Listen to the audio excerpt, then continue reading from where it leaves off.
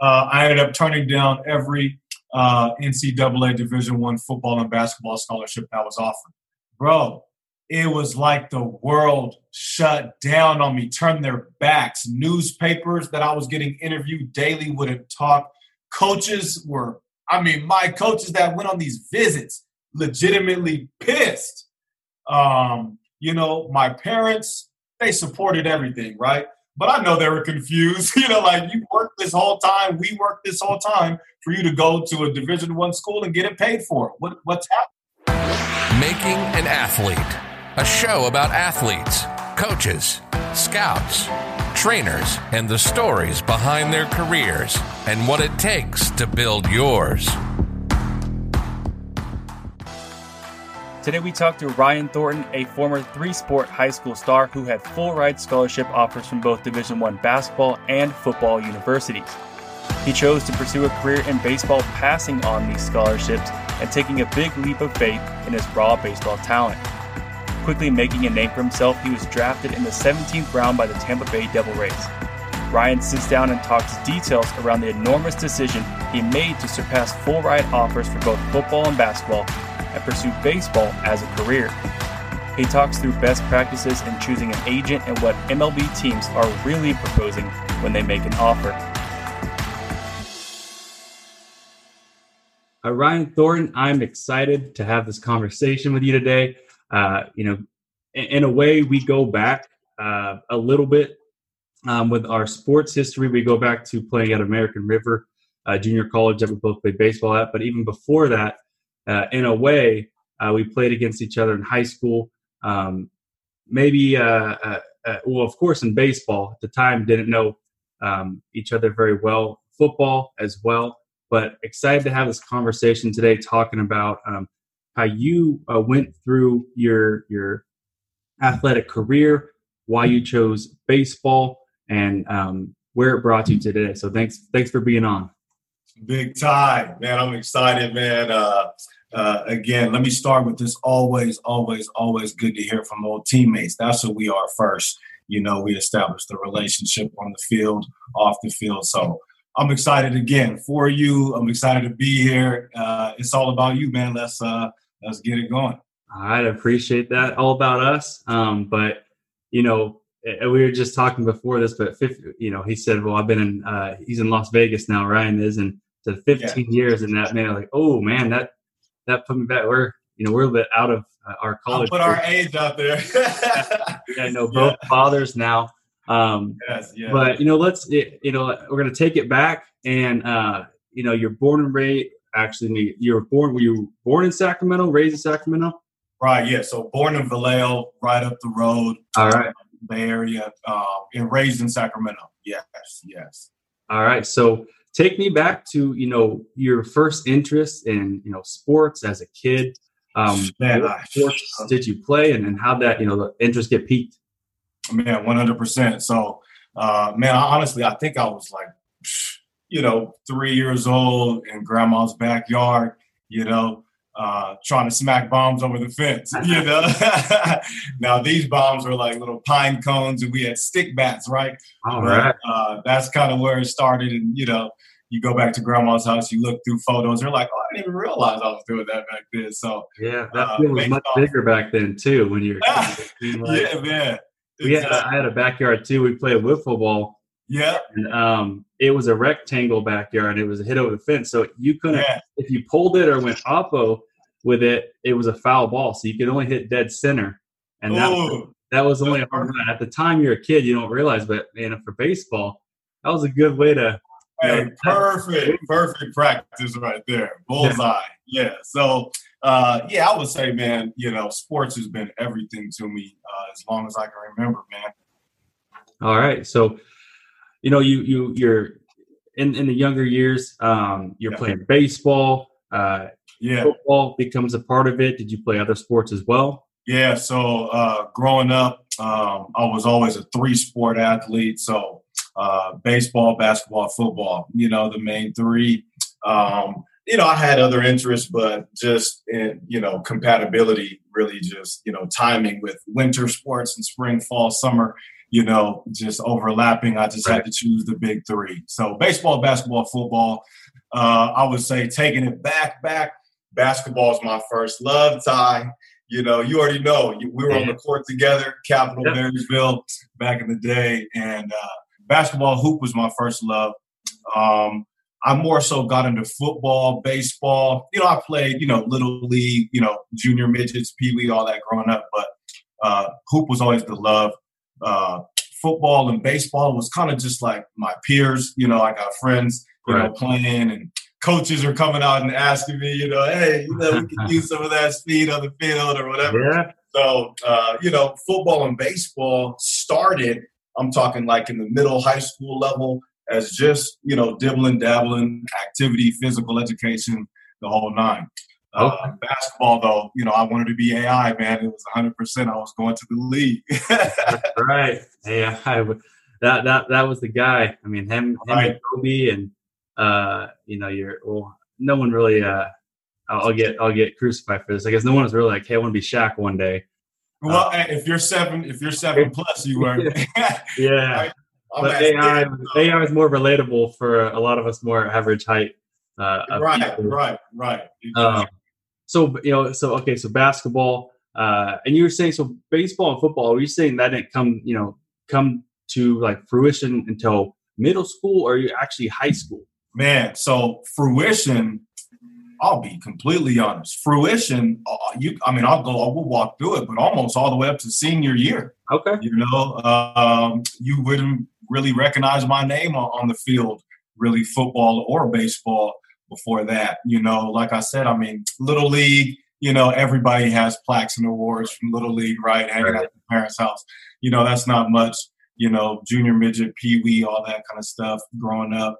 I just flash back to Jamboree. Crazy. But yeah, fruition, definitely high school. Yeah. Okay. Basketball, like I said, I really started taking it serious, meaning going to summer camps, going to showcases, anything I could get to, parks, locally, open gyms, anything it was available, I was hooping. Yeah. Okay. So like you said, hoop was that love, and that's what, the point with this podcast, a lot of times we want to talk about what's available out there today, but we have to go back to what was available, at even 15 years ago. I think we were kind of at that, that tipping point where travel and competitive teams became more prevalent. And so, I don't know, was AAU something that was available? If it wasn't, probably in its early stages. Very much so. That if we're talking basketball strictly right now, AAU was everything. Okay. Because the Capital Christian of California, everybody knows now, absolutely wasn't the Capital back then. Mm-hmm. We'll get into more of an advisory type thing later, but the school mattered more than it mattered now, right? So at that point, I was really trying to get to AAU because I had to compete against other in California. It's D1 through 5. I don't know if it's still the same, but D1 was the most competitive. So I needed to position myself in summer leagues and AAU travel ball. Like you said, it was absolutely developmental at that point. But we had to get out there, So yeah. But another thing comes into effect, and it's finances, So do you have the capability to travel, to get the shoes and whatnot, equipment, to be able to make it, So that was really big when they started sponsorships. I was kind of like on the beginning wave of, there's angel investors that are sponsoring, certain players for their teams. It was like a very developmental thing at that time. Yeah. And so with angel investors, how did that pairing happen? How was that access happen? So it is crazy. So ironically, the first time that I really experienced it was here in Las Vegas. It was like, I was like 15 years old. So freshman year, is when you're really starting to get on the circuit. Right. And like I said, Capital was up and coming at that time, but it was really about AAU ball, right? Okay. Summer ball. What are you doing?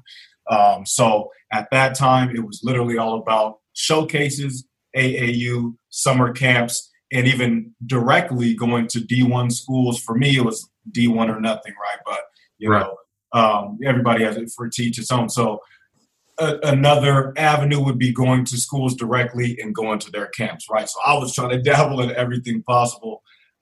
So when it came down to any type of showcases, so basically, like I said, let me rewind. So coming out to Vegas, the first time I experienced it, I was just hooping at a local open gym, and it was basically kind of like trying out for this little mini travel team at a SAC, PHPS, Play Hard, Play Smart.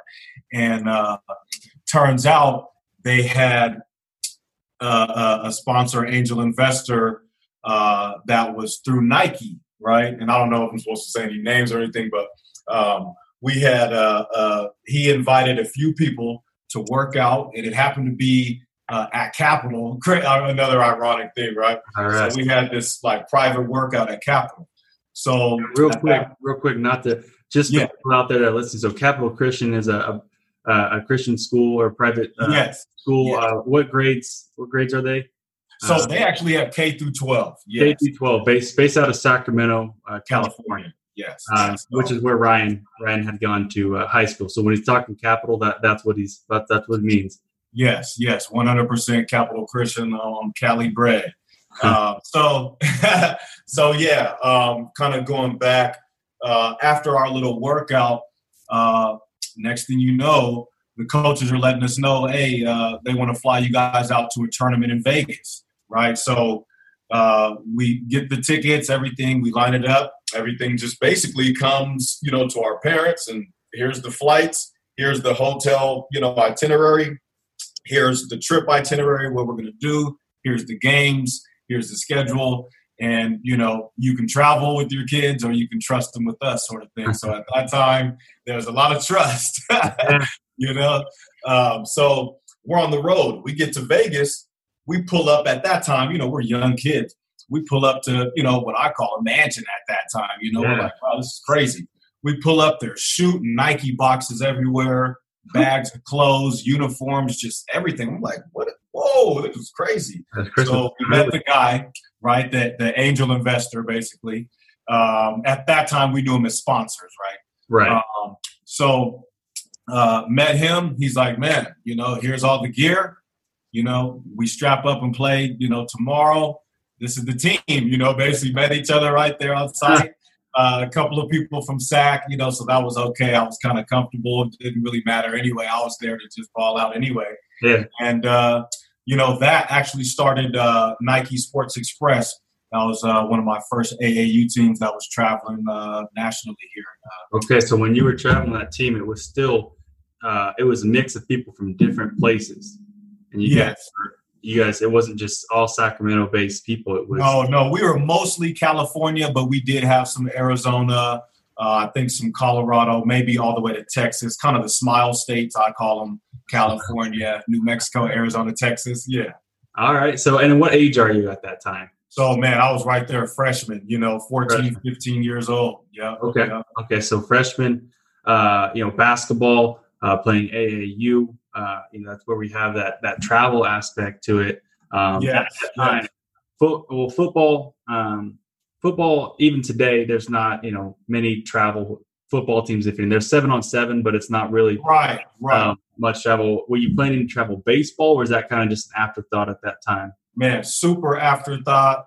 Never even occurred to me that I would play at the next level in anything other than basketball. Okay. Football, like I said, it kind of I fully devoted everything. As soon as I hit freshman year, it was all basketball. All basketball. And now I did play freshman year football and sophomore year. I took junior year off. And we'll discuss everything you want to discuss. But, and then came back senior year. Baseball, because we always went into March Madness, right, for basketball. Right. Out the spring. So I really only played 10 games a year in high school baseball. And it was like mainly junior, senior year. Really, I don't think I really touched it until junior, senior year for baseball. So what we have, basically we get to tell Ryan straight up has raw talent, and one of those guys that's born with God-given talent. So, and that's what we're going to talk about that, and you're playing basketball and Capital Christian. At that time, and I know now today, you know better than I do. I think in many sports, they're some of the top teams, but at that time, basketball was kind of their bread and butter. That was what was the top team. 100%.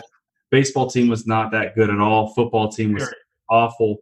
And and I'm biased in this. Capital Christian was part of our league, but they were the only private school amongst all these public schools who couldn't recruit. And so we're always a little bit bitter because you have bringing in these ringers. I'll be honest, yes, for basketball. So and you were one of the local guys there, but and the point being is on that team you have all this talent for basketball in high school, and that's what you want to do is play basketball. Talk me through those years of freshman to senior, and then kind of how did football and baseball make its appearance in your athletic career? Man, 100%. So starting out basketball, so uniquely enough, I had an older brother that was basketball only. So we were 3 years apart. So I started out my basketball career as a freshman. I had to make the decision. Do I want to be, basically the number one on a JV squad, or do I want to get the experience and play with my brother, and go varsity, right? So, of course, I think what anybody would do, I chose to go V, right? So, went varsity as a freshman and, really did the traditional. Sat, was started as, 10th man. We were stacked, like you said, we were private, right? So our pool was a lot bigger. It really was. We were nice at that time. I'm talking like 2001, 2 right now. Right. So at that time, I would say we were definitely notable in the city for basketball, 100%, at a state level on the rise, So, yeah, man, I was 9th, 10th man on that varsity squad at that time, but had a chance to, throw some alley-oops to my brother and, do some and-one moves that we all practice in our living rooms. One time. You're 9th, 10th man, though, but you're a freshman. So, yes. That's not too bad. Right. And I'll tell you, man, hard work and a lot of video and taking notes and taking the back seat route. By the end of the season, by entry into playoffs, I was 6th man, as a freshman on a strong squad. Yeah. So that, I believe, started my, they call it now Mamba mentality, right? Right. But that, I believe, is when that started for me. On this heavy squad, becoming 6th man and making it, basically all the way to the state finals. At that time, it was D5, respectable, and so you guys were D5. You guys had to did you guys still play in the same playoff we did, or did you have to go down? We had to play D5 playoffs though. You had to go down a division. Yeah. Exactly. Okay. And then crush private schools. Super unique, man. So so you're exactly right, man. So we had to play a true playoff, and not as competitive at that D5 level at that time. But for me personally, I was looking at it on our squad, 6 men. I'm happy with that. Got to play a year with my brother. That was cool, super cool. Once in a lifetime opportunity, obviously there. Exactly. So you're freshman, you're now 6th man, now going into sophomore, junior, senior year, all eyes are set on basketball. That's what you're hoping. I mean, do you start? Is there, you're playing AAU. Are you dipping your foot in that recruiting process and trying to feel out basketball? 100%, man. Exactly. Let me rewind a little bit. So what I really started to do is I dabbed into football, right? So the starting point guard, this is my freshman year, the starting point guard that was in front of me, my boy Solomon, man, I mean, I was known as speed. He was like super speed, right? So he was like, man, let's just go out and play football. It's good for our speed, right? And I was like, oh, okay. I mean, I guess. So I went out and I was Z back. He was Y. And, we played basically, receiver, or wings, and I was actually, again, was able to, play varsity. Now, that doesn't mean as much. So all the listeners, don't take that with a grain of salt. Okay, Capital Christian football at that time, wasn't much. So freshman on varsity, but at the same time, I got a lot of respect from other schools. Like once they found out I was a freshman, after some of the performances, I mean, I was still putting up some decent numbers. And everybody was kind of just like, man, hey, you got a future in this, stay in this, type of thing was kind of the underlining, point. So I kind of took that and kind of held on to it in the back of my head, and I have fun. At the end of the day, I think this is where my love for football grew, So at the end of the day, AI was about shaking people. I was like, okay, Barry Sanders, let's do the same thing, right? I wasn't really a contact guy, but you weren't going to touch me type thing, Shaking him up in football, Barry Sanders. That's it, man. He was on my wall next to AI, So freshman year, that's kind of what started it. Was my teammate like, hey, let's go out and get some speed training. Your toughness will go up. It'll carry you a long way. I said, okay, sounds good. Speed and agility, toughness, strength, that sounds good. So freshman year, I was a dual athlete. So I only played basketball and football freshman year. So kind of going into what you're talking about now is absolutely, now I'm starting to get letters, right? So entering freshman into sophomore year, you're 100% right. So I'm going back to a returning varsity squad of maybe 4 or 5 players, right? I'm coming off 6-man. Now, yeah, I'm the man over there, so to speak, right? So I was a point guard in basketball, just so everybody knows. So that's why I have this sort of, leadership. How tall are you? 6'1". 6'1", all right. Yep. So AI model match, you know what I mean? So high school I was 6'1", 175 on the court, Yep. So at that time, man, like I said, it was all about hoop. But freshman year, I introduced football, and I liked it, So going into sophomore year, like I said, we lost a lot of talent. My brother's year graduating out, 2001-2, we lost a lot of talent. So football coach is like, look, we need a quarterback, man. So I'm like, oh, are you serious? Like, I haven't really, I'm not. Hey, Little League, I was throwing gas, right? But I wasn't really known for my arm like that, in my older years. So I was like, okay, let's do the Michael Vick, the other guy on my wall, right?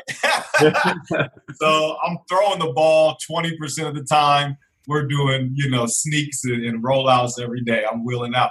So I was quarterback my sophomore year, and luckily what my buddy did to me, right? So I went out and recruited my 6'8", 6'9" power forward and center at the time and said, hey, you guys want to come out and do some Randy Moss? You want to come out and do balls? You don't got to go across the middle. I'm going to just lay it out over the top, right? So I got them out there. I had 6'6" on one side, and I think 6'8" on the other side. And we just were a basketball team out there on the football field, right? Just working on toughness, skill, ability, speed, all of it. So we had a good time, man. And like I said, the love, though, was on the court. So that was the first year we touched Arco Arena. So for everybody, Arco Arena was where the Sacramento Kings professional NBA arena where it was. And every playoff opportunity, section, state, you were able to play at Arco. So sophomore year, led the team to Arco basically all the way to section. We lost, but again, was a fantastic experience going to Arco itself, being able to play there. Making it past again, regular season into the extended playoffs was always a fun time. And that's, I think, when basketball started becoming, I started getting national interest from schools at that time, Division I programs. So that's kind of when it was like, okay, well, man, let's strategize, get with the coach, get with my parents, and try to figure out how we're going to attack this whole, NCAA thing. Yeah. So are you just getting basketball interested at that time, or is there a football interest starting to come? No football interest, no baseball interest, strictly basketball at this time. And like I said, I was kind of coming off of AAU. I was coming off of a strong freshman on varsity season on a up and coming program in school, and then making it to Arco, doing that whole thing. And then here's where I would bring some advisory in. My sophomore year, I really, really, really started, and I think this is where AAU was more prominent and starting to be a developmental thing for us student athletes at the time. It was AAU ball. So no matter what school you went to, you better be playing AAU. Mm-hmm. You better be playing summer ball. You better be at every camp and showcase, that's available. I'll date myself, but at that time it was Pangos out in LA, the Kingswood Classic in Texas. You had ABCD. It was some of the larger ones at that time in West Coast, Dino's camp. There was all sorts of stuff. So 2-day, 3-day showcases had to be there. Yeah. AAU team traveling had to be on one. That was absolutely critical because exposure at that time, I'll tell you what we didn't have was YouTube. We didn't have YouTube. We didn't have social media. We didn't have Instagram. We didn't have Facebook. So there was no sharing ourselves. It was our parents in the stands or coaches, some tripod set up in the corner of the gym that was recording, right? You had to edit your own stuff and hand it to a coach. And we'll get into that later, unofficial, official visits, or, mail it in and hope somebody sees it. So at that time, exposure was about traveling and showcasing. So I don't know how prominent it is now, but to have, the tools that there's available today. Now there's sole tools dedicated just to athletes and cutting and editing their tape. There's platforms, and I'm sure there's apps out there. 100%. Just had a conversation on a previous podcast talking about the same thing. How cutting and editing and it's irrelevant now, but at the time when we were playing, you had to hope that your coach, provided you that tape. That they were good at helping editing. If not, you better find someone that that knows how to edit. Unless you. Oh man, you're going back 100% true. Yes. But now obviously there's a lot more YouTube, and most younger people out there can edit a video better than a lot of their coaches. On their cell phones, Cell phones, just flip on iMovie or something like that, and you got a highlight reel. Literally, yeah. And you hit it on the head. That's what we were trying to create at that time was some human highlight reel, to send off to colleges or, like I said, hand them directly when you're on your visits, man. So, you're doing all these showcases in basketball. Yeah. You're starting to get letters. Schools.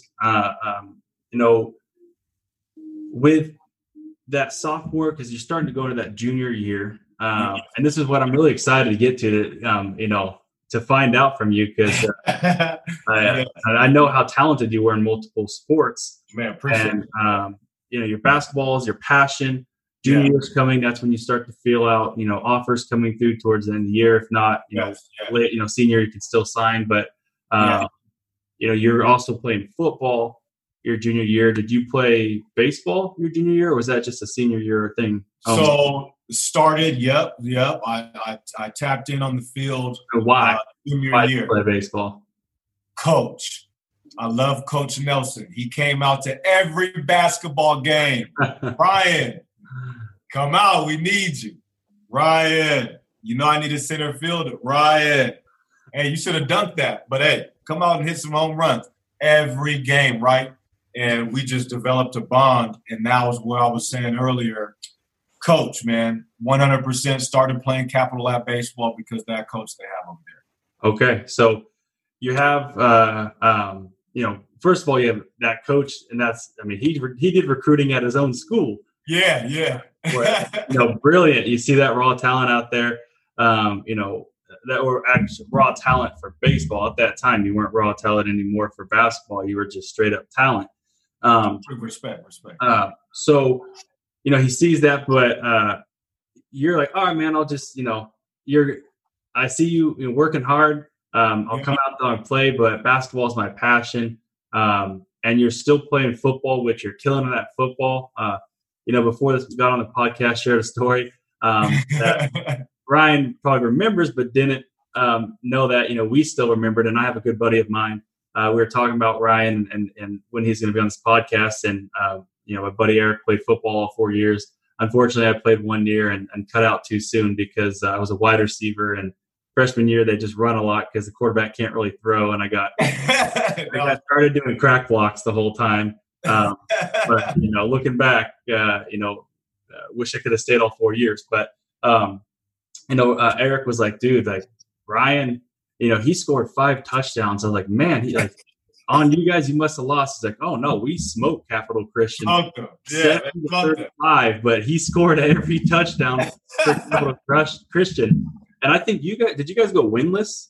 And let me let you know what our record was. All right. So regular season 0-10. Okay. Now, if you include preseason and jamboree and possibly playing against the JV squad, 0-13. Okay. Winless, bro. 0% win. Oh man. Yes. Hey, talk about fighting through and keeping your head up for every single game.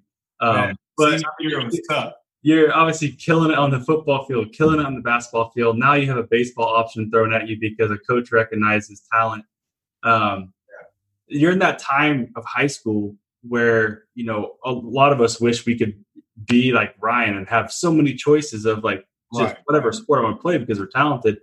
How's that all work itself out? And confusing, right? And again, it's almost like social media, right? Everything on the front looks easy, right? In my head, I'm like, what am I going to do? 3-sport athlete. I couldn't choose one at that point. I'm falling in love. Every game I play in each sport individually, I'm falling in love with that sport more, man. I'm like, there's Bo Jackson, right? I had to look up to, but it's like, who's really playing multi-sports at the college and now, especially pro level, and it was starting to get difficult, and we'll get into some realities. So we walked through sophomore, junior year. Letters are serious and now become phone calls to turn into unofficial and some official visits, at that point. And this is for primarily basketball. Junior year basketball, still only interest from colleges in hoop at that point. Now, crossing over into senior year, right? So I went out and did some recruiting on my hoop team, right? So now I went out and I found 6'4", my boy Ryan. 6'4", just brute, right? Just looks like Goldberg, the old wrestler, right? But he had a cannon, right? From baseball. So I already knew from baseball. So I was like, Ryan, look, I need a QB. Let's go out, strength and conditioning, agility. I just want to run some routes and be a receiver over here. I'm not the Michael Vick I thought I was, right? So I got him out. So senior year, man, it was crazy. To give you the facts, and Max Preps, you might still be able to Google it, but I finished the regular season 3rd in the state in California in receiving yards. That's all divisions. On an 0-13 team. On an 0-13 team, bro.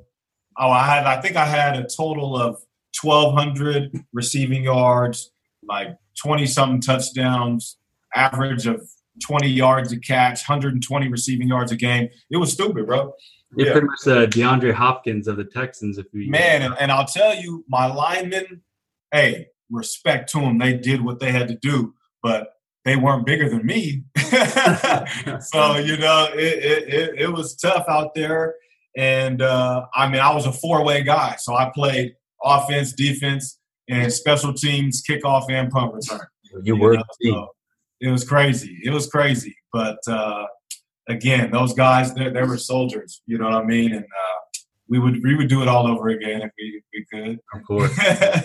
So, but to get back on point, so senior year, right now, we made it to Arco as usual for basketball, Arco Arena, right? So that's going into March Madness is kind of what they know as it now at the NCAA level. Well, the same thing is happening at the high school level. And March is crazy. I don't know if it's the same now, but in March, you're battling for section and then going on to state. Well, February, March, baseball season starting. So I got baseball coach knocking on the door every day. Hey, I know you guys are doing your thing, but, we're 10 games in, So I was I believe when I played the first full 3-sport year, I believe was junior year. But senior year was really when it came to fruition, what we were talking about earlier. At that point, man, I was hearing from football, major D1s, all the way, low to major D1s, and basketball, same thing, low to mid major, and some high, but on a more red shirt type of situation there. But, at that point, I was starting heavy basketball. Well, we're starting to prepare for unofficial visits and official visits transferring from junior to senior year for both basketball and football. Okay, and so so you have both unofficial and official visits that you're doing for basketball and football. Yes. Question I'm always curious with, when you have the options there, and you have a lot of people recruiting you, how do you choose who you want to take your official and your unofficials to? Man, super, super good question. So what I had to do was, you get a bunch of letters just coming in. So each sport individually, I was kind of lucky at that time. You could separate it out at that time. It was per sport, not per athlete. How I separated it was honestly, from basically 1 to 10, which one, because at that time you got 5 official and I believe it was 5 unofficial, but don't quote me on that. So my number was 10. I needed to pick a top 10 at all this box of letters, and calls that came. That's per sport though, right? Per sport. So you technically have 20 overall. Correct. Yep. I took all 22. We'll get into it. 100%. But yeah, man, it was basically exactly 10 per sport, 5 unofficial, 5 official that I was doing. Yeah. All right.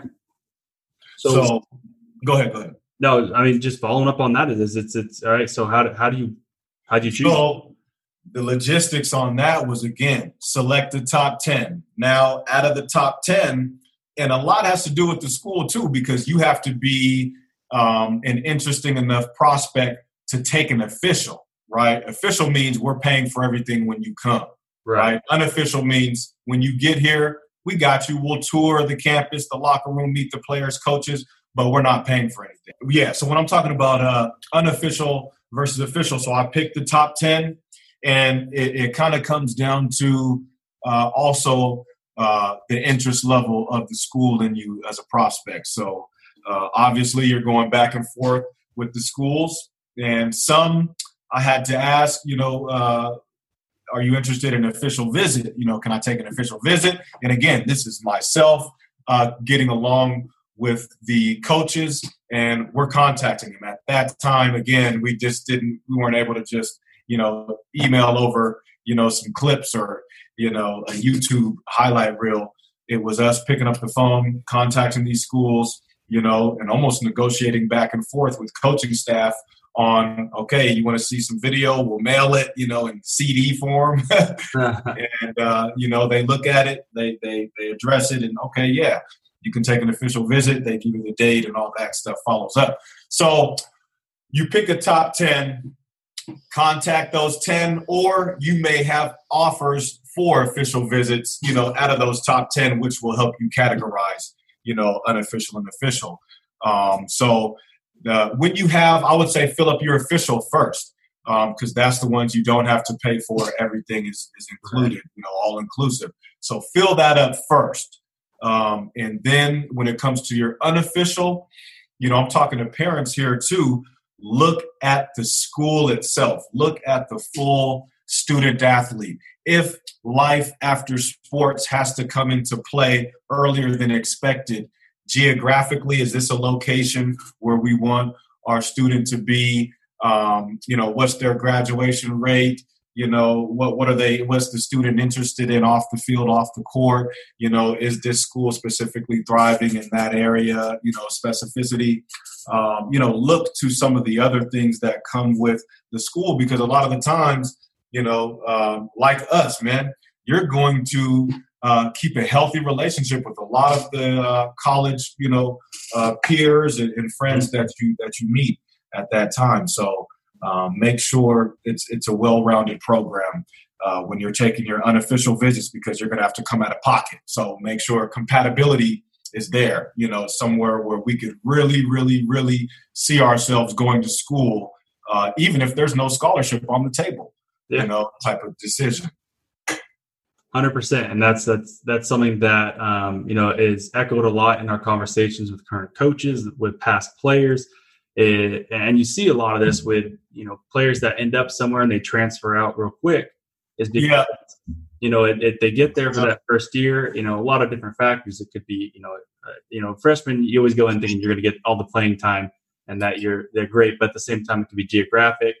Exactly. You're too far from home, or it's just not the right fit academically. So doing that research ahead of time is crucial into making the choice that you're going to be, solid with for 4 or 5 years, and then after that. So yes, you have your official visits, your unofficial visits. Having that experience on the official visits for both basketball, football. What were a couple of the schools that you that were some of the ones that you really liked visiting? Yeah, so a couple of the major schools, like for football, University of Oregon. We had an official visit there. We had an official visit at University of Oregon State. So I think it was the Beavers and what's Oregon, the Ducks. And Oregon, U of O, no disrespect to Oregon State, but U of O, back at that time, man, you walk in that locker. Okay, I'm just gonna take you a quick trip down memory lane. All right, virtual official visit for us. Official visit, man. Virtual official visit. Like we touched down there, and Oregon is Oregon, still to this day. These guys wear a different uniform every game, So we walk in their locker room. It's 3 stories. These guys are fingerprint scanning into their lockers. They're watching video holographically through TV. So it's like double-sided TVs from projectors that they're watching video on. Luxury recliner chairs everywhere. Everybody's just throwing their jerseys down into this huge laundry bin. I mean, it was like an NFL experience. So that was really cool. Talked to the guys. And when we went down to the field level, man, you think like you just stated, man, you think you're just, everything in a bag of chips as a freshman. Look, man, I had 6'8", 320 linemen with just as fast a footwork as me. I mean, these guys were like, this is NCAA Division I cream of the crop. Yeah, top 10 school and D1. Top 10 school, period. You know what I mean? West Coast. And just a wonderful experience. Got to be there on the field. Again, got to catch some kick returns kind of with the guys I was going to be with, receivers, kind of got, just met them and just got to work out, blah, blah. That was really fun. Touring the campus, touring the school, got to stay in the dorms. That's typically at that time, they give you the experience, right? Of course. And you have a host. So normally the host is some senior, been there, all 4 years, Yep. Respectable. And he kind of is your guide, to the student athlete life. So U of O, I had a great experience. Oregon State. My other favorite, man, I'll be honest, Boise, Idaho, Boise State. This is for football. This was Fiesta Bowl 2005, right? There's Statue of Liberty. I could have been on the field. I'll tell you about it. But anyway, that was one of the funnest. I mean, it was crazy. I think it was winter time, it was snow, and only thing I thought they had there was, potatoes, you know what I mean? And it was really, really cool, a nice little fun college town. Blue turf, that's what I think everybody, recognizes them as. And I was super close to being a Bronco in 2005, man. That was a really, really fun visit as well. Really didn't take a back seat to U of O at all. Okay. So that was some of the notable football. For basketball, the biggest, I believe, was University of Minnesota, the Golden Bears. Nah. So that was new. Golden Gophers, I think. Oh, Golden Gophers, that's right. Yeah. Yep. And you're right, Cal Golden Bears. They have the elevated court, I think. Right? Yeah, that was super cool to me. Like, I felt like you got an extra, 2 feet springs or something. It's like an NBA court, Yeah. So I thought that was super cool. They had a beautiful, arena, maybe 10 to 15,000, decent, good size.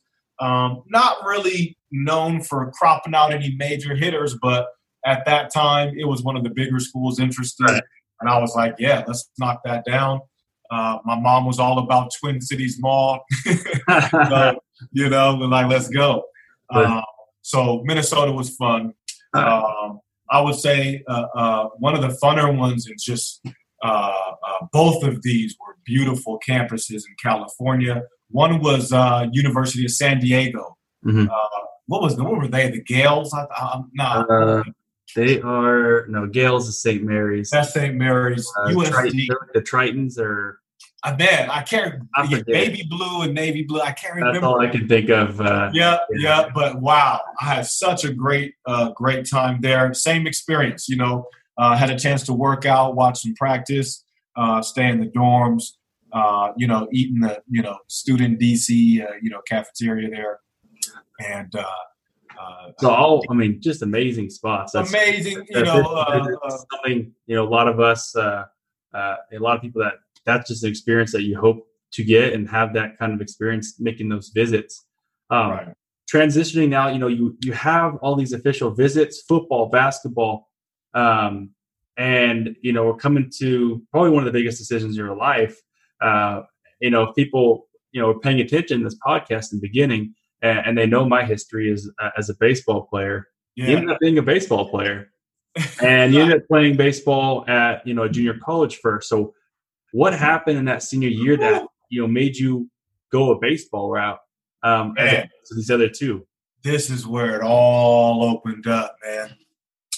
And I'm gonna have to give all the props to this baseball coach I was telling you about, who dragged me on the field in the first place, really, really starting sophomore into junior year. The reason, and we'll fast forward a little bit, but received, honestly, countless offers in combination of football and basketball. I received 0 baseball, Division I college scholarships. I received, like I said, over 10 in combined sports, right? Some full rides, some red shirt, and earn a scholarship the next year, and some partial. But there was a lot of scholarships for basketball and football on the table. And, coming to signing day, everybody was shocked, bro. I'm shocked. And it's 15 years later. I know how it worked out for you, and it worked out real well, but it started a conversation I had with the baseball coach, and he was starting to educate me on the opportunities that were in the game of baseball, specifically for young Black Americans at that time. This specific coach that I was speaking of is a Black American himself. So, again, you can look at the numbers back when we were coming up. Ken Griffey, Barry, there wasn't much. I could count them, on my hands. I could tell you real statistics. There was probably less than 3% of, Black Americans playing professional baseball. And I want to clear, when you're talking Black Americans, and this is where it's Black Americans, it's not talking, Dominican. Oh, man, don't get it confused. And I just want to make that clear because it can, a lot of times people like group, it's like you grouping, a white American right. with let's say a Dutch white guy, because the Dutch have pretty good baseball players and it's right. still, different origins. So correct. After Black American, like you're saying, is that percentage is so small, minute, a very, very, very small number, So as far as, what you hear, the traditional, Black American or young student athlete, aspiring to be, man, I took a complete left turn. Yeah. And it was the opportunities that were laid out. So specifically, we'll get into it. The ability to be drafted at that time out of high school and the junior college level as well was something that interested me very, very, very much so. And also longevity, Ty. He started, getting into the longevity, and you probably know better than I do, but at this point, the lifespan of your professional football player in my position was about 4 years. Mm-hmm. The lifespan of the professional basketball player, I'm a PG, I'm up and down the court, maybe 6 to 8 years. My lifespan in baseball, longevity I'm looking at guys 40, 50 years old still playing. We're 15, 20 plus years. And did I mention there's no salary cap? So again, there's all these different things I had no idea about that were available. How about signing bonuses? These are things that, as football and basketball, you only see when you make it to the top level. See, when baseball is a complete different route. It's a complete different beast in its own. And it's very industrialized. And when I say that, I mean, when you get drafted in baseball, it's not the big time. You don't immediately jump to the big leagues. There's developmental, we call it, class A, all the way up to, triple A, low A to high. Despite what extended family thinks that you've made it immediately. Exactly. Yeah. You saw the name on the draft ticker. Yeah. Despite what you might read in the newspapers, you have to go out and perform. Okay. At these lower levels, whether it be rookie ball, A ball, double A long, triple A, you got to go out and perform. But when you do, you get that signing bonus. And this is where, if you're a high prospect, I'm diving a little deep now, but, if you're in those first 3 to 5 rounds, that can change you and your family's life. Right. Just the signing bonus. You don't have to step 1 foot on a professional field and your life can change. Yeah. Basketball, football, you could say the same thing, but you're going to have to put in some work before, but so anyway, baseball, completely different route for me. I had no, backing in as far as baseball intellect, my IQ was very low in baseball. It was just a raw talent deal, and that's kind of what this baseball coach saw. But he started really encompassing in me these, ideologies of the Black American baseball player and what it could look like in my future. And, again, mentioning these things of longevity, things I'm doing now, playing with my kids, not some injured guy, injury prone in his older years from what happened, back at the professional level. Right. Just from choosing the right sport. Salary cap, I could tell you average, football, basketball, and baseball salary. Wow. I mean, not even comparable. And that's due to no salary cap. Now, I don't know if that's still true, but we're talking, back in our time. So that was another decision. And then the ability to be drafted. And I know you could in basketball, briefly, and they put the kibosh on that. I think you got to be in, school 1 or 2 years now, but the chances of that, even when it was available. Oh man, Kobe. Yeah. I think might have been the first. Yeah, exactly. Kobe isn't that wasn't happening. Yeah, and it doesn't happen with football. Like a 17-year-old's going to get crushed in the NFL. Crushed. No chance. So again, I'm like, man, rise to the riches. Okay, baseball is the quickest way, and I can do it the longest and be sustainable after my career, right? I'm like, okay, that sounds good. Yeah.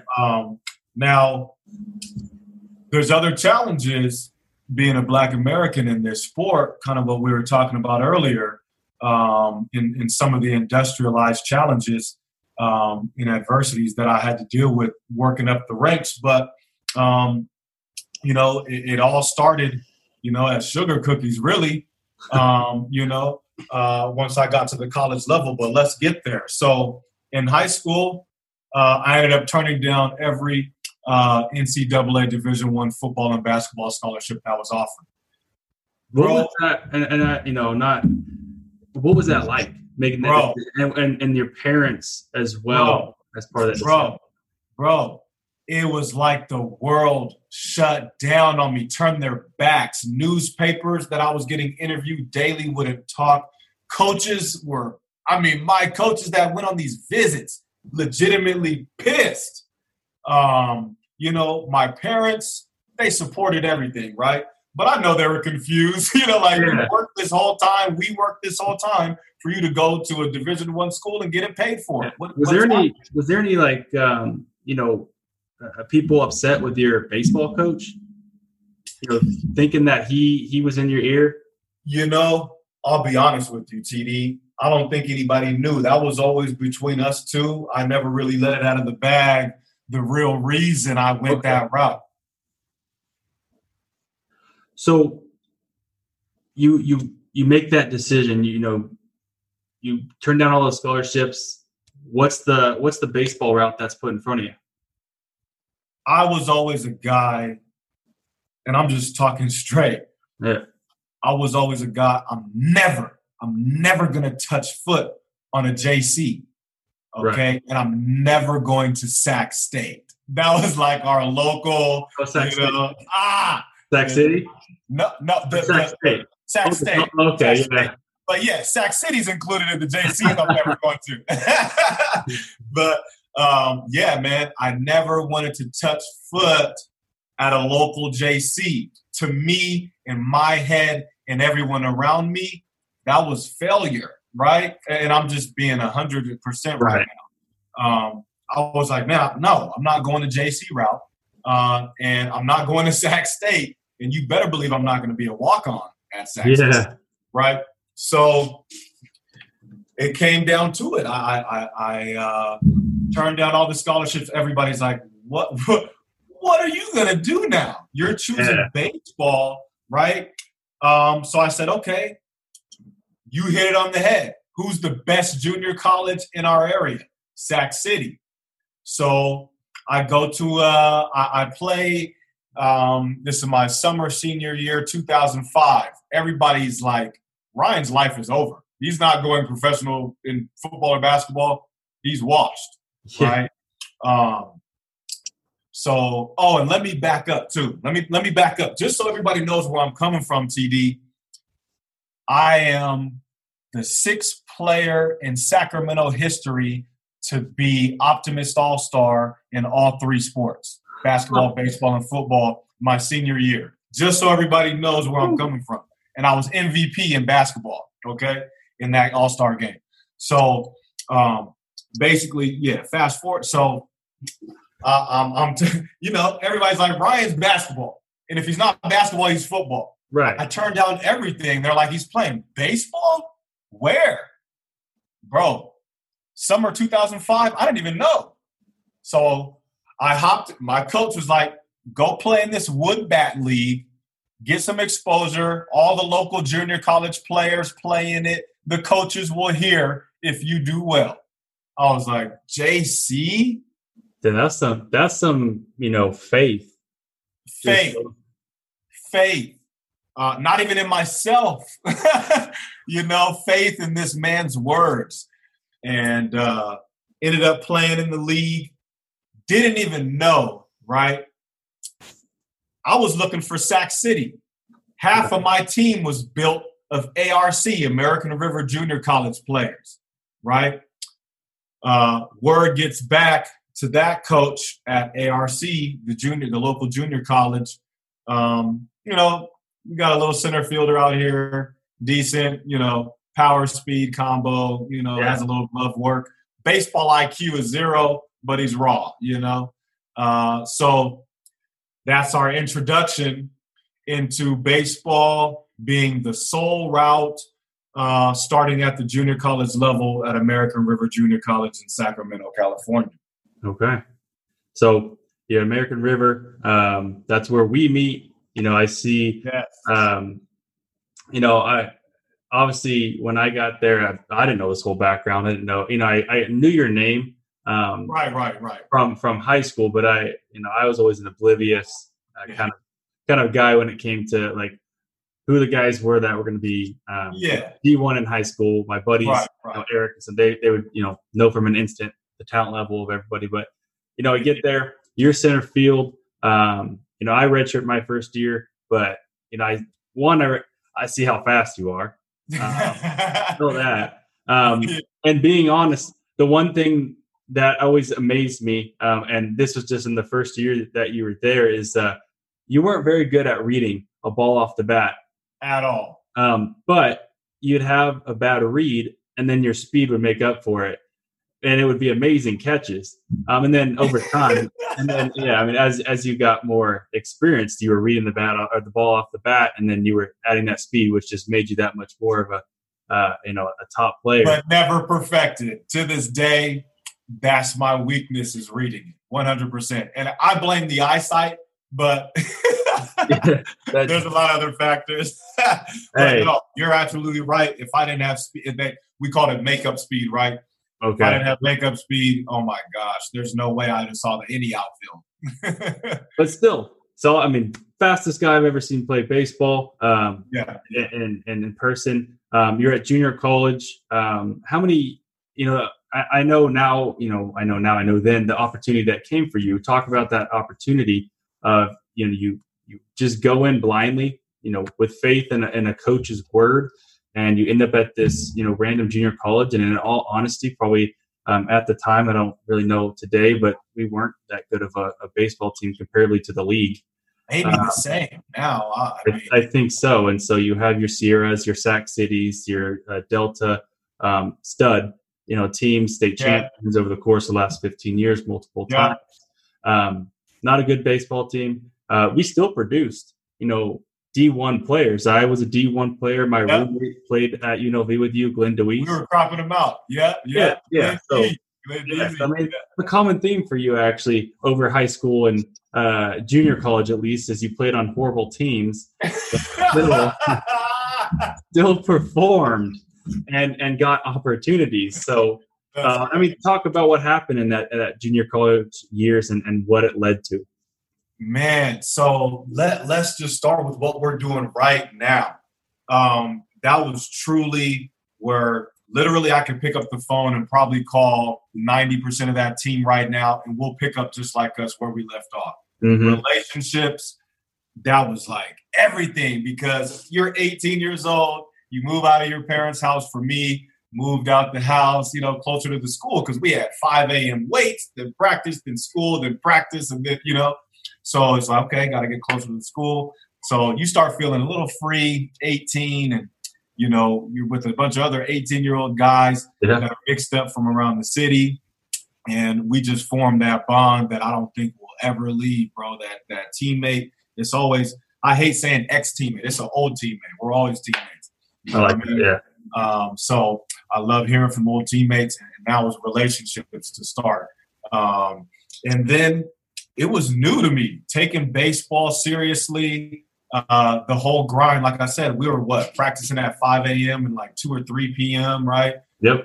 Hours, first one there, last one, to leave mentality, all the time. And it was crazy, trying to actually pursue what I was my nemesis, what I said I would never do, play junior college baseball. Yeah. You know what I mean?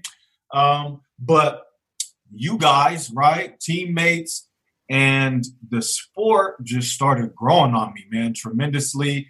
And in combination with what my high school coach was telling me about the opportunities ahead, now I'm starting to see the two correlate. We have our first freshman showcase, right, where all the scouts came out, right? We just scrimmaged, inter-squad or something. And we didn't always have a lot like Sac City or, like you said, Sierra would have, or Consumnes, but it was decent in the stands. Yeah. And that was the first time I started hearing from professional scouts. Some were bird dogs, right, that we call bird dogs, or just scouts that may have some connections to teams, right, but they're not decision makers. Yeah. But they recognize talent. So some bird dogs, but some scouts that, Coach Jumale, we were starting to get, letters coming through. And it was like, oh, shoot, like, this is what my coach was talking about. Like, starting to get some professional teams, like, saying, hey, we're interested. We're seeing you, keep up the good work is basically what they said. I think I may still have some of them at the house. But, so professional letters started coming through. And this is fall ball, right? So we're in fall 2005. We just graduated. And, now it's starting to become a reality. Like, oh, shoot, okay. So AR is our home. That's my home. And, at that time, we didn't know we were going to, have that record. So we were just, this is our squad. Of course. And, and we were legit. And like you said, ultimately produced several D1s from our team directly, and several draft picks also, draft selections too. So that freshman year for me was just learning. It was just, first time I was on a team that big, 40-man roster. Bro, my football teams in high school were 15-man rosters. We were barely filling the 11. You know what I mean? Like, we were four-way, all of us. So, and then hoop is, 11, 12. So it was like, dang, like, there's so many guys out here. Like, this is cool. We're like a big, gang. This is huge. Yeah. So that was cool, and then the baseball season. I've never been a part of a 50. Did we play 25, 30 games or something? 30 games, I think. Around. Including preseason, we were 50 games. Yeah. It was like, scrimmages, all things considered. I'm like, man. So just getting used to the day in, day out, one sport, all these guys, make it yourself responsibly to school and to practice. It was all crazy as a freshman, Long days. And off the field, you already know. We're all just hanging out, growing together, and trying to win games, So that whole freshman experience was super cool. Like I said, fall, started hearing from scouts. Spring, now we're in the season time, and the same scouts are now coming to our games, right? They're like, hey, coming up to the fence. Hey, let's see you switch hit. Hey, let's see you hit some oppo. Hey, let's see you, run a hard 90. You know what I mean? It's like now they're dropping little hints that they're there and want to see you do specific things. So you just said something that, I'm going to go back to how talented you were just in athletics as well, but you started playing baseball junior year in high school and switch hitting in arguably one of the top junior college conferences, and California in itself is a top junior college baseball state.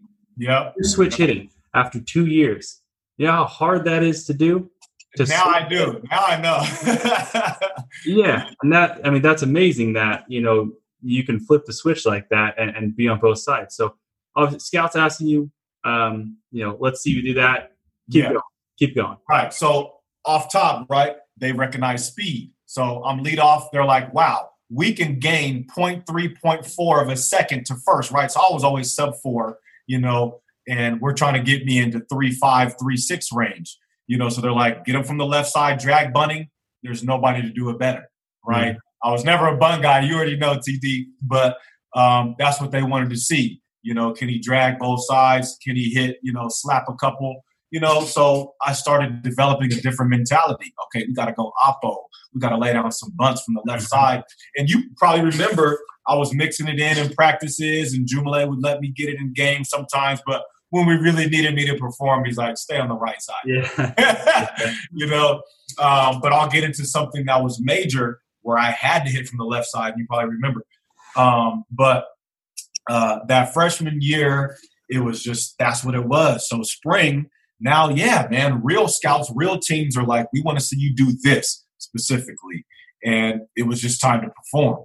Mm-hmm. So that's what it was. And it came down to, I believe it was June 2006.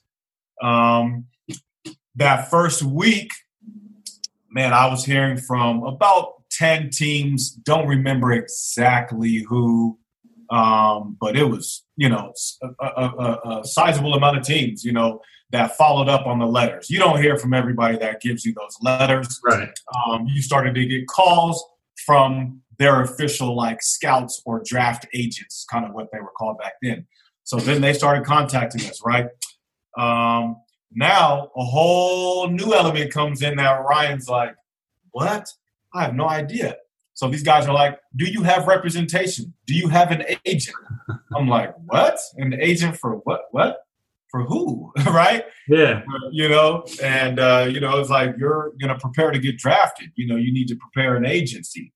And now my parents, this is the first time, because my brother, again, he went the basketball route, much respect. He made it to D1, played at University of Arkansas, Little Rock, but we never had the experience of, hiring a third party to negotiate a contract for us, So now we're sitting back like, whoa, agent, how do we choose an agent? Like, what are we even looking for right now? What terms are we even seeking in this draft, right? So we, and here's another advisory tip. We went through about 5 to 10 different agencies. The real ones that were interested, and the one that we ended up going with, they flew to the house. So they came to our home. We interviewed them as a family. We saw what their strategies were, what their compensation was, and their negotiating strategies, what current players you guys have in your agency. That's big, I would say, for parents find out this information. So in choosing an agency, 5 to 10 interviews, the real ones will come to your house, and this is, like I said, back then, I don't know, they could be doing Zoom meetings now. Yeah. But, back then they were coming to your house. So we interviewed the ones, and the ones with the best history. We ended up going with a specific agency. So now it's June, right? We're about a week away from the 2006 draft. So I'm starting to get calls from all these teams like, hey, would you take this amount in this round? Hey, would you take this amount in this round? My agent always just said, we'll be happy. This is the response. We'll be happy whatever round that is comparable to the compensation of the round drafted in. It was like a very specific thing to say, right? So it's like, okay, don't talk numbers, don't negotiate, nothing. Rounds, no numbers, signing bonus, none of that. So that was it, Ty. Every answer was, oh, yes, I would be very happy, being drafted in any round comparable and any compensation comparable for the draft round. Yeah. That was the answer. Came down to on draft day, I was projected top 10 rounds. And at that time, this was the education that was given to me. What we were going for was a signing bonus that would get us living expenses until we hit the big leagues. So again, we were talking about low A, double A, triple A, then the bigs. And you might touch rookie ball if you're really developmental. Okay. So we're talking, you got to, the season's what, 6 months, right? You're home for 6 months, season 6 months. So you need, 6 months of living. If you have no parental support, you need 12 months of living for however many years you think it's going to take you to make it to the bigs where you're now self-sustainable. So in my opinion, at that time, the average lifespan was 4 years, work my way up a year, a level, right? Rookie, low A, double A, triple A, bam, I'm in the bigs next year, right? So I was always looking at a 4-year history of living expenses. At that time, for me, it was me, myself, and I. I didn't have the blessings that I have today with the wife and kids. So it's just me, myself, and I. I had a budget of around $2,000 a month. Quick math, 25,000 a year, times 4 years. I need $100K in my signing bonus just to start. That's what me and my agent sat back and discussed. Now he said, are you an athlete or are you a student athlete? I said, I'm a student athlete, sir. He said, so how much do you think Division I school is going to cost you if you break your arm in minors? I said, what did you say? He said, how much do you think school is going to cost you if you get injured and never touch our 4-year plan? I said, I have no idea. He said, well, let me tell you, what schools are you interested in? Right. So then I kind of went through and it was like, well, none at this time. I'm trying to go pro. Well, he's like, well, let's just look at a few. So we looked at a few and it was, on average 30,000, if you're going to a public or private university, that's, non-state, related for us. We got state, discounts if it was a, California state school, but you're a resident, right? But if you're looking to go, at that time, top baseball schools were, Texas, Oklahoma. I'm looking to get out. Cali was strong, though, Pac-10. But I was looking to get out. So we looked it up, 30,000 a year, right? So how many years to graduate? If you go to summer school, 4, right? So I'm like 30,000, 4 years. I'm looking at minimum 30, 60, 90, 120, right? So let's do quick math, 120. Plus the 100 in living expenses. If all else fails, I need 250 for my signing bonus to be able to pay for my education if I get injured and pay for my living expenses until I get drafted, right? That's your exit strategies, A and B. So that's the things that I would advise. And it could be different now, but those are some of the things I would advise. And we're talking baseball specifically now, these discussions that you need to have with your agent before deciding, whether it's taking the university route, which is big, because once you go, and they need to understand, baseball, once you choose NCAA Division I, or I don't know if D2 is included, but I believe once you touch NCAA in baseball, you got to wait until what? You're a sophomore or junior. Or a redshirt sophomore, something like that. Redshirt sophomore or junior year. Right. So now I'm committed to this school for 3 years. I don't have that exit strategy of being drafted like we do at a high school or JC after each year, right? So that's a big decision I would say parents and student athletes need to make. And then once you've made that decision to go amateur to pro, you need to make the decision of choosing an agent, right? That's going to represent you wisely. And you need to have the discussions of, life after sports. If I get injured, do I want to go to school and have an education paid for? Because once you go pro, you can't go and be a college athlete. It's done. And you're going to be paying for school yourself.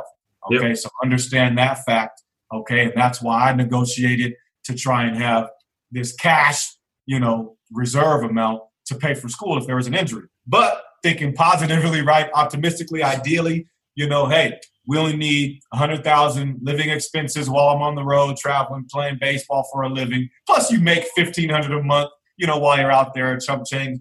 And that's what it is until you go pro. That's the grind. Yeah. And I was committed.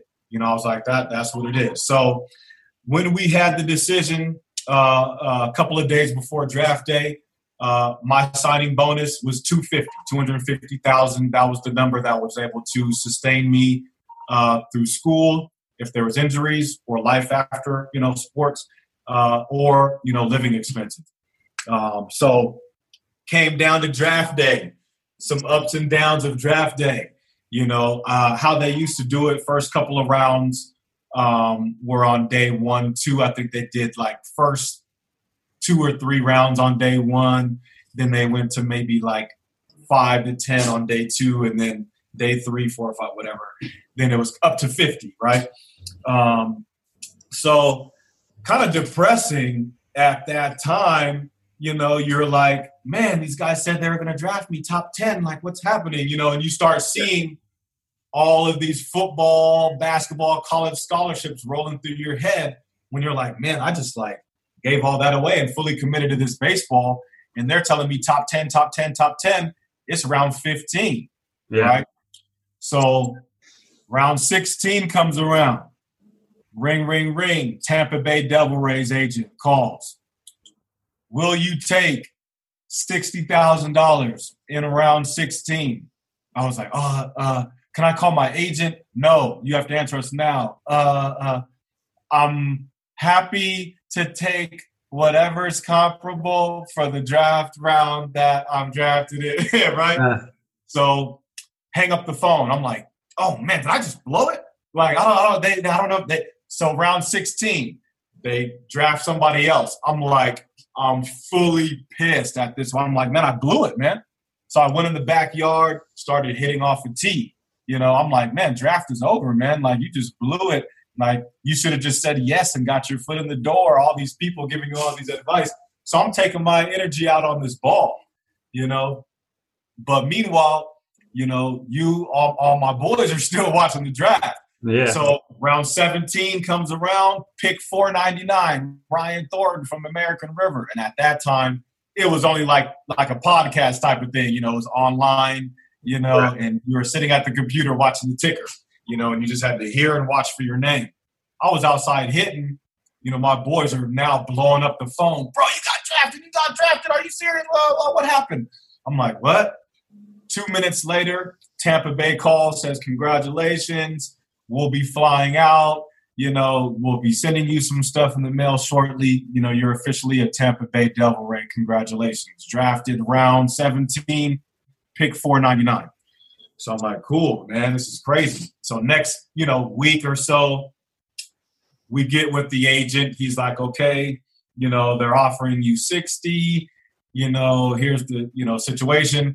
And just all kinds of Tampa Bay gear starts dropping in the mail. Bats, cleats, shirts, hats. It was like, this is tight. Like, what? And they were already a new franchise, right? So they were like the new franchise team already. And I think I got drafted the same year as Evan Longoria. Kind of there, he was round, number 1, our first rounder for Tampa Bay at that time. So, I think he's had most of his success there. But it was kind of like, they were new. So it was just kind of like, oh, this is crazy. Devil Ray, my favorite color, like teal blue. So it's like, oh, this is cool. So stuff starts coming in the mail. Their agent came out. The draft agent came out. What was it, Delgado? He came out and, crazy. You want to know what he had me doing? He said, Ryan, let's go to 24-Hour Fitness. Grab a basketball. I was like, what? He's like, yeah, we heard you're a 3-sport athlete. Can you dunk? TD. I was hitting 360s, windmills. I tried to bust it in between the legs, but missed.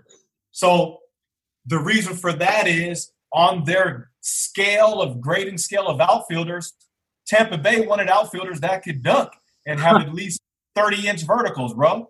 I'm like, this is crazy for a baseball. Yeah. So then we went over to the football field. He tagged my 40. I'm like, what? I thought we ran 60s. He said, yeah, but when you're a base stealer, I need you to get 0 to 40 faster than 0 to 60. I said, oh my gosh, is this that pro stuff? Right? This guy had me on the basketball and football I've never thought I'd see again, but had to use those skills.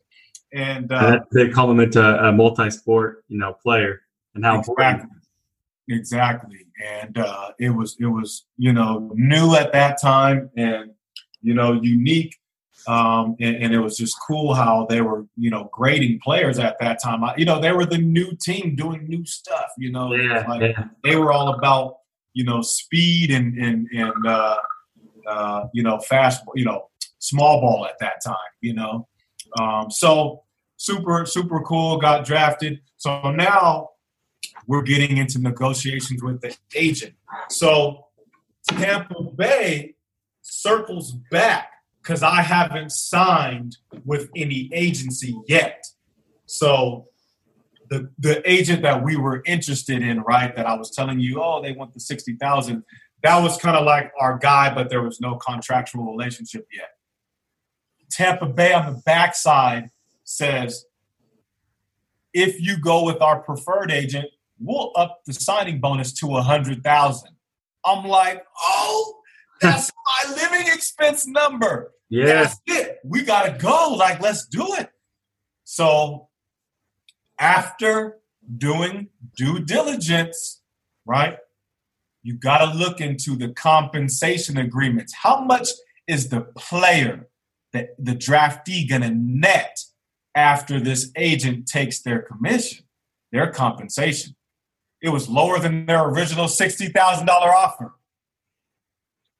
With no agent. Okay?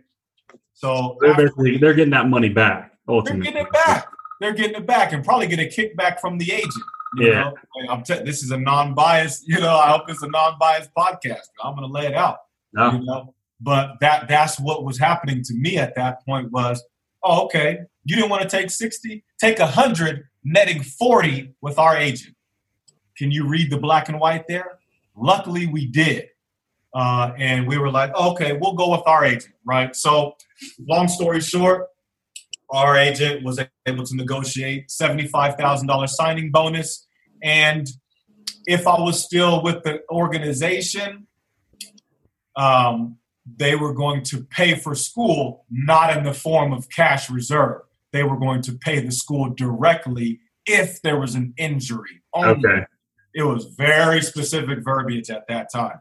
So basically 75 cash now, if and only if you get hurt, not if you fail. If you get hurt, then we'll pay for your school. Ty, another one of those high school decisions. Ryan's like, nah, man, that's not going to work. I needed the 100 that I anticipated for living expenses, and I wanted in cash reserve no matter what, no contingencies, the $130,000 to cover the college, graduation degree, that we were seeking if sports didn't work out. So the answer was no again, and now to a professional baseball team. Now my baseball crew is like, what are you doing?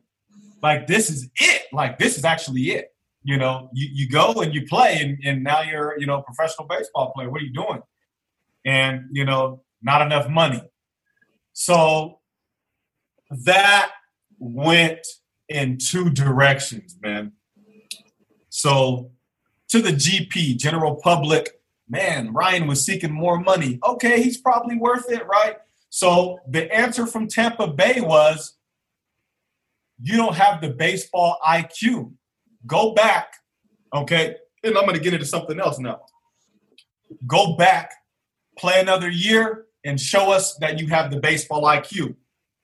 IQ at that point was reading baseballs off the bat.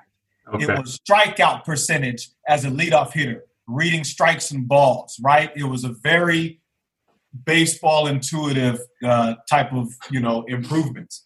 They couldn't read any high school stats, TD. They're like, this guy's never played baseball before. Like, I got to give him $250,000. So again, they're like, put up some more stats. This year could have been lucky, freshman year, junior college, whatever. No one knows who you are. You're maybe getting a bunch of fastballs. Go back and prove yourself. Okay.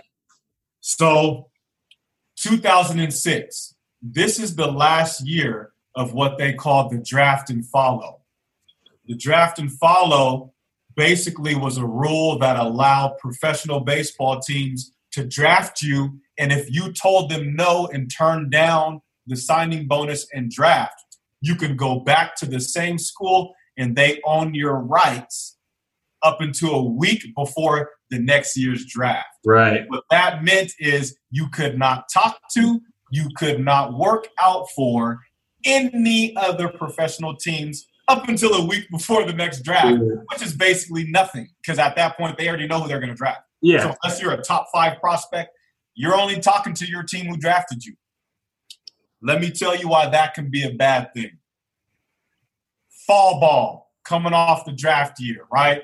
Oh, my God, Ryan was the highest draft pick in our whole junior college league, blah, blah, blah, right? I'm coming back now a factor at AR. Now it's like, okay, cool. We all know what it is. I don't know if you remember this. Preseason, fractured my hand. Injury.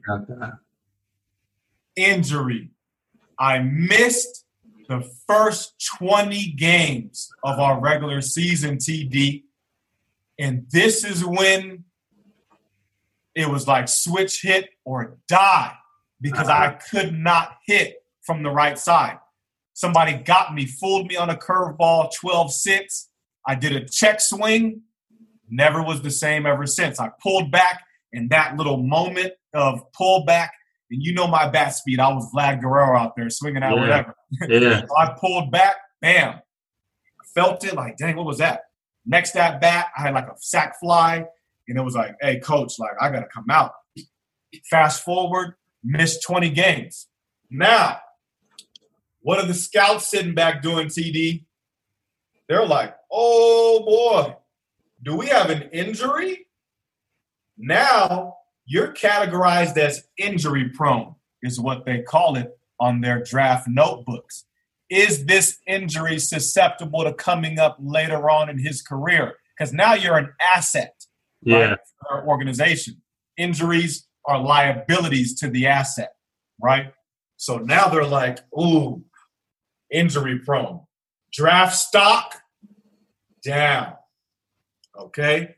What does that do to a player that can't talk to any other teams until a week before the next year's draft? It crushes their year. My sophomore year, bro, completely different year. I worked out for Tampa Bay twice, right? So throughout the year, they're just following up. They're like, ooh, how's the injury? Are you going to play today? No. Okay, we're not coming to the game. Next week, hey, how's the injury? Are you going to play today? No. All right, we're not in town. Finally, I'm back, right? But it was lefty. I think I hit 275 from the left side that year. Like, decent, but they're looking for 400, and it really hurt my draft stock. And here's what brought me to UNLV. So luckily, I had the experience of switch hitting. I was called just off of being drafted alone, I'll be honest. Just off of being drafted the previous year, I was called to the sophomore all-star game. Where was that played? None other than Sac State. The irony is crazy, right? So played the all-star game as a draft and follow, so still had that behind my name, but was injury prone. But was at the all-star game. Luckily, had 2 at-bats. Luckily, had a righty and a lefty pitching. Luckily, knocked two base hits. Had a stolen base RBI.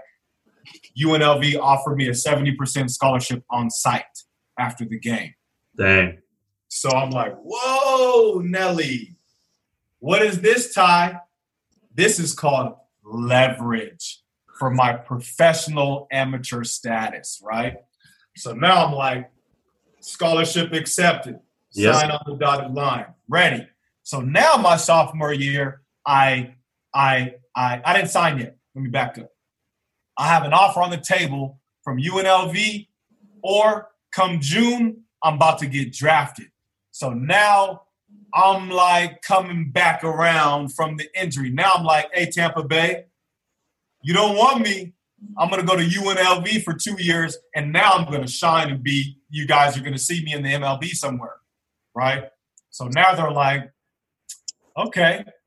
So the 100,000's back on the table, but they want to see me perform, and they want to see some stats at the end of the year. Well, here's where it hurts you. Now I'm calling them a month before next year's draft, right? Before the 2007 draft. I'm calling them now. Hey, guys, are you going to work me out? I'm ready. I'm fully recovered. I can hit. I'm good. Oh, yeah, we'll be in town. We'll work you out. But next week, hey, guys, you going to come? You're going to work me out? You're going to be in town? Yeah, we'll be there. Then they call me the week before when their rights of ownership end and say, Ryan, there's not going to be a workout. As a matter of fact, there's no offer on the table. Good luck at UNLV. Wow. So I'm like crushed, but like so thankful that I ended up going to the sophomore game, performing. All the luck happened that day, and I had the offer on the table. That minute, I called UNLV and signed in June. That August, I touched down at UNLV 2007 as the new recruit JC transfer from ARC. And haven't left since. Haven't left since, man. And UNLV is a whole story in itself. I know we've taken up so much time. Whatever you want to know about it, I'll let you know about it. But that's the road to UNLV. Yeah, I mean, we'll do another one because so much stuff to talk about. I mean, but UNLV at the same time, talk about over that course of that 2 years, I guess just the summary of like you played 2 years, Division I, good league. Yeah. Was there any talks of drafting at that point, or is it kind of just, Here, man, I'm going to be honest with you, and I'm going to fast forward through the 2 years. First year, I sat the bench, Ty. The only 5-tool player we had on the team, the only previously drafted player on the team, and I was one of a few junior college transfers, so it wasn't like I was a new freshman and didn't have experience. I was coming in as a junior transfer, previously drafted. My competition at this time, TD, I'm 6'1", 215. My competition in center, 5'6", 150. Okay? All right. Now we're dealing with some adversity as a Black American in the sport of baseball. I had no idea at that time. Okay? On paper, I'm starting and hitting leadoff all day. Why wouldn't we? Right. In reality, I'm sitting the bench, pinch running and pinch hitting, and get a maximum of 98 at-bats that year. Okay? So what Ryan does at that point, that's the first time in my athletic career I've dealt with failure. Like where I failed, it was a terrible season. I didn't have fun. It was bad. I nobody was even calling. I didn't even get a letter. Yeah. And I had a lot of hatred in my heart. And for the game of baseball at that time. And man, I got to be honest. Let's get into it a little bit, TD, because it's like it really transformed it. That summer, I joined the California Collegiate League, which is a very respectable California wood bat baseball league for summer players. There were some ex-MLB coaches' sons in there and some recruits, so previously drafted guys, very reputable D1 schools represented. We had two. One of my teammates was on there with me also. So it was a good league, solid league. We were the first all-black California collegiate baseball team to play at a Compton. We were the Compton. What was our? Oh man, I forgot our actual name, but we were representing Compton in the California Collegiate Baseball League. That was the first year we kicked it off. We were sponsored by the Los Angeles Angels and the Los Angeles Dodgers. They built our whole facilities, training facilities, and they sponsored us that first year. And we were the first team to join that California Collegiate League. Now, Mike Sosa, the Angels coach, his son, he was a reputable player, and I believe he was a back end, had something to do with our creation at a Compton. And I have a story that ties in there. But basically, that season, I obtained every award category that the league offered. The different categories were fastest base runner, closest to the majors, most pop, 5-tool player, most potential tools to be a actual, stat maker, right, in the bigs, right? All the accolades you can imagine, right? So that fall ball, I'm headed back to UNLV with a vengeance and a fire that I've never had as an athlete, because I never dealt with anybody that was really against me, or right. I've actually failed and put up bad numbers. So now I go back there. I have every trophy and accolade from that league, and I'm in my coach's office like, Coach, I can help us win. You need to play me this year. There's no way I can perform cold off the bench, pinch running and pinch hitting, and perform the way you expected me to when you signed me as a junior. It's my senior year. My draft stock, and all baseball players understand this, is completely gone. Right. I'm a senior at an NCAA Division I. My focus is now strictly get my foot in the door. I know what to do with it after that. Just make sure you give me my college letters, or my pro letters, and make sure that you put me in a position to win, which is a starting position hitting leadoff. Okay? So he saw the numbers, he saw the accolades, and he listened, man. That fall, I started hitting leadoff, and we had Scarlet and Gray. I was on the Gray starting team, which was still the B team, but at least I wasn't coming off the bench. It was the starting B team hitting leadoff, and we would go against the Scarlet, right? Weekly scrimmages, and as much camaraderie and a relationship and everything as it was, this was competition for my future, bro. Yeah. So it was a little more competitive than it was at AR, right? This is my senior year, and I'm battling for my life at this point. This draft or a life after baseball this next year. So I'm coming into it as everybody's a teammate, but everybody's an enemy that's in the outfield that's trying to play center, right?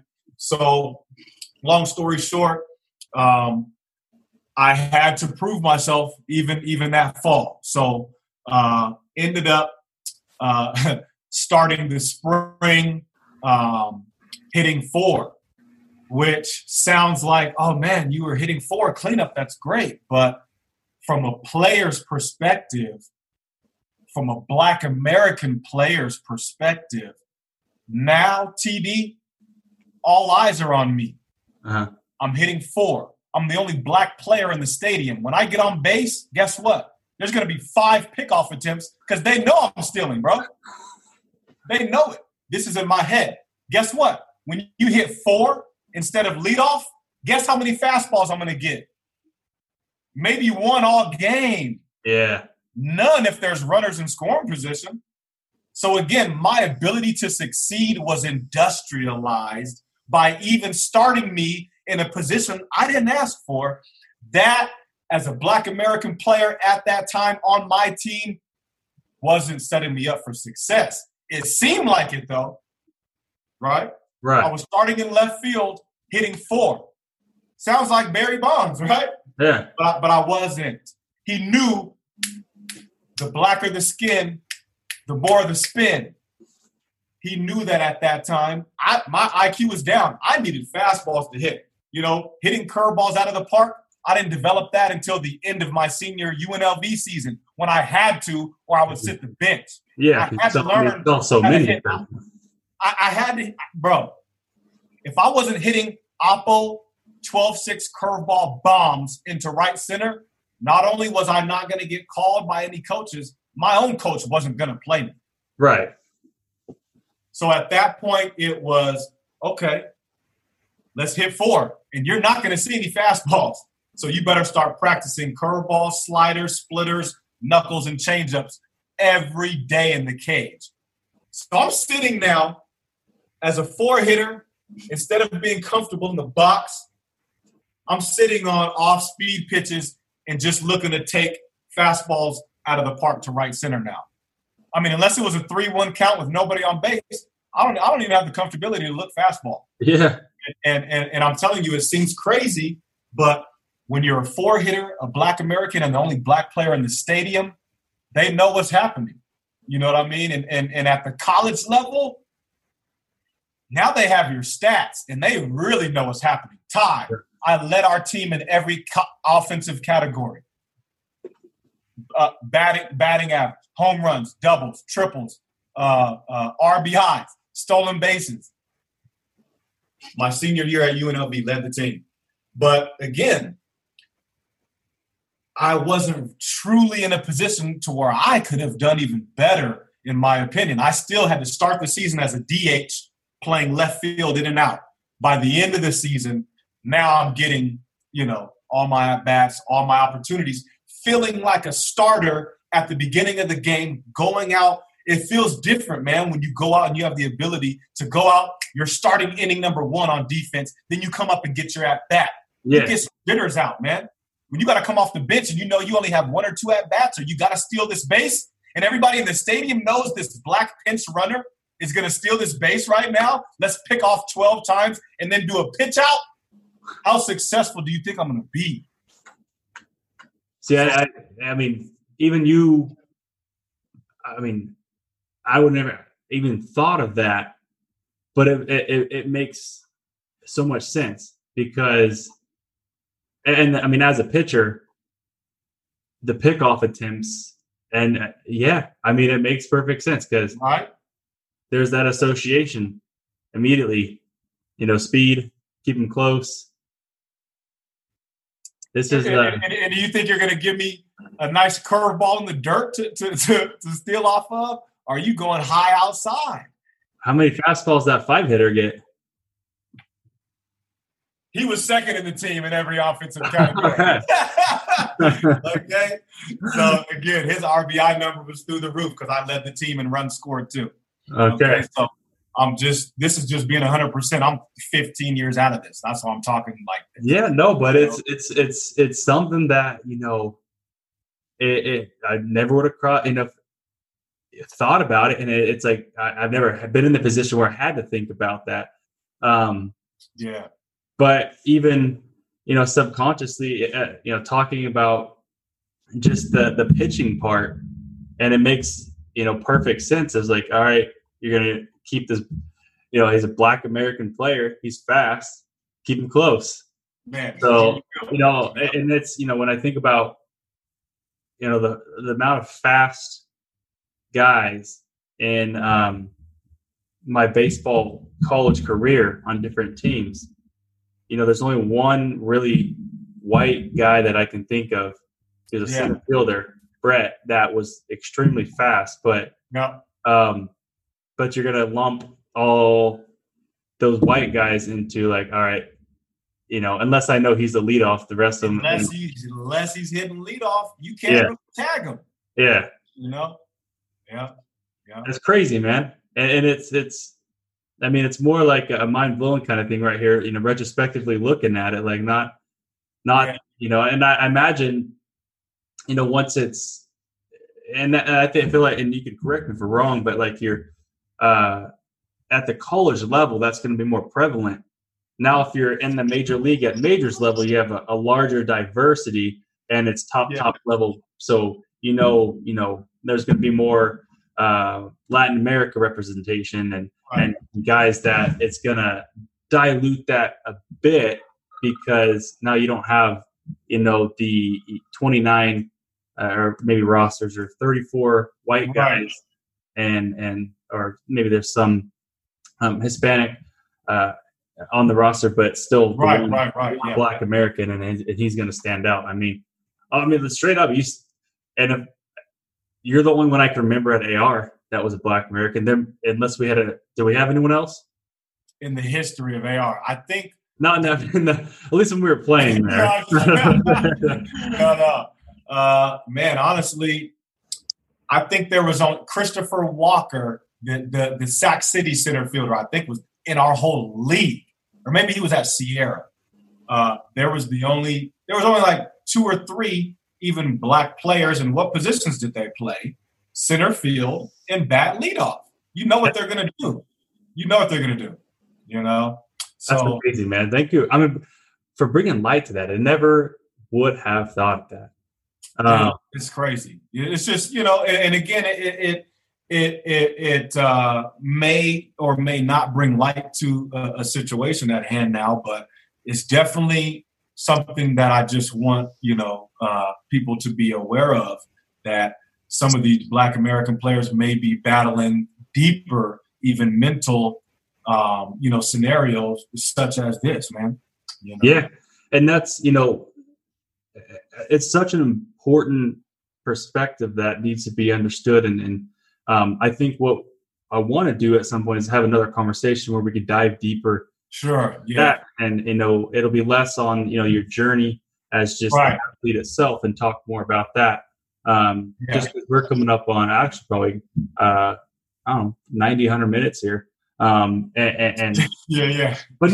every piece of this is valuable. Like I just learned I was a baseball player. Now I never was going to get drafted. I always, had hoped to. And by, my junior year in college, I had the understanding that, okay, not going to happen for you. You sit 85 to 87 and, you've maybe touched 93 times in your life. And it was a 54 footer in the ground. But learning things about the draft that I never even thought of that, you went through and that lead up to the drafting. But want to circle back and let's have a conversation about this just to understand, because I think, aside from the major sports, the 4 major sports, heavy representation in NBA, NFL, large drop off with MLB, and then even larger drop off with NHL. But let's have that conversation another time. And 100%. And I'll tell you a little sneak peek. In 2015, kind of life after sports coming back, I want to shed some light into this sport also. Have you heard of long drive golf? Only a little bit, and I remember now how good at driving you were. I remember back in the day. So again, I picked up this thing. It's called long driving, and it's now a professional sport that the Golf Channel has bought out in 2018. It used to just be events around America, and it's the home run derby of golf. Right. So you get a bunch of guys lined up, and they see who can hit it the farthest, and the mark is 400 yards. So I've, whatever on how far I've gone, but I want to know how far you've gone. Give me at least 425. Okay, It was in Denver, so thin air. But I knocked it down at the Mile High Shootout in 2015, 16. So that was cool. They have an event up here in Mesquite every year, every April. Amateurs can go out, but again, now these guys they're pro guys. But again, this sport, golf specifically, I know we have Tiger Woods, and all that, but overall percentage wise, it's up there with baseball. And we need to enlighten and give opportunities for everybody because, again, even this sport of long drive, man, they're paying out. It's $250,000 cash prizes if you win. These are opportunities for young kids of all colors, race, backgrounds, ethnicities that have opportunities in sports they didn't even realize existed. Mm-hmm. So I just want to use this platform to spread that also. Look into long drive. No, and that's I mean, something that, and I'm going to actually, after this, get information from you to make it more publicly available on my platform. And not that it's, in this growing platform, but I think you nailed it. And, with golf specifically, my personal opinion, golf's been even farther behind almost other sports with the segregation that came along with it. And the private courses, you can look at Augusta specifically. And so, making more aware the opportunity of, someone like Ryan who drives the golf ball 200 more yards than I do at 425, and you can win money doing that. Who knew? But how can that, and access to the equipment, the access to the facilities, how can that be made available? Man, let's work together on that. Yeah, and I would love to learn. 5 years uncovering these things myself, sponsoring myself at these events, through my other companies. So again, let's have a nice, let's have a conversation. I'll set up another podcast about that just to learn more. Man, that's for sure. Yeah, let's do that, man. So that'll be our next step. Moving into, capping this awesome conversation. I mean, again, I always enjoy conversations with former athletes and coaches and how much I get to learn.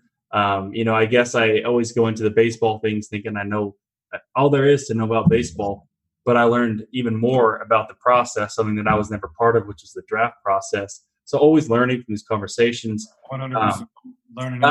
Last thing I always do is I do a quick speed round. It's a fun little speed round. Yeah.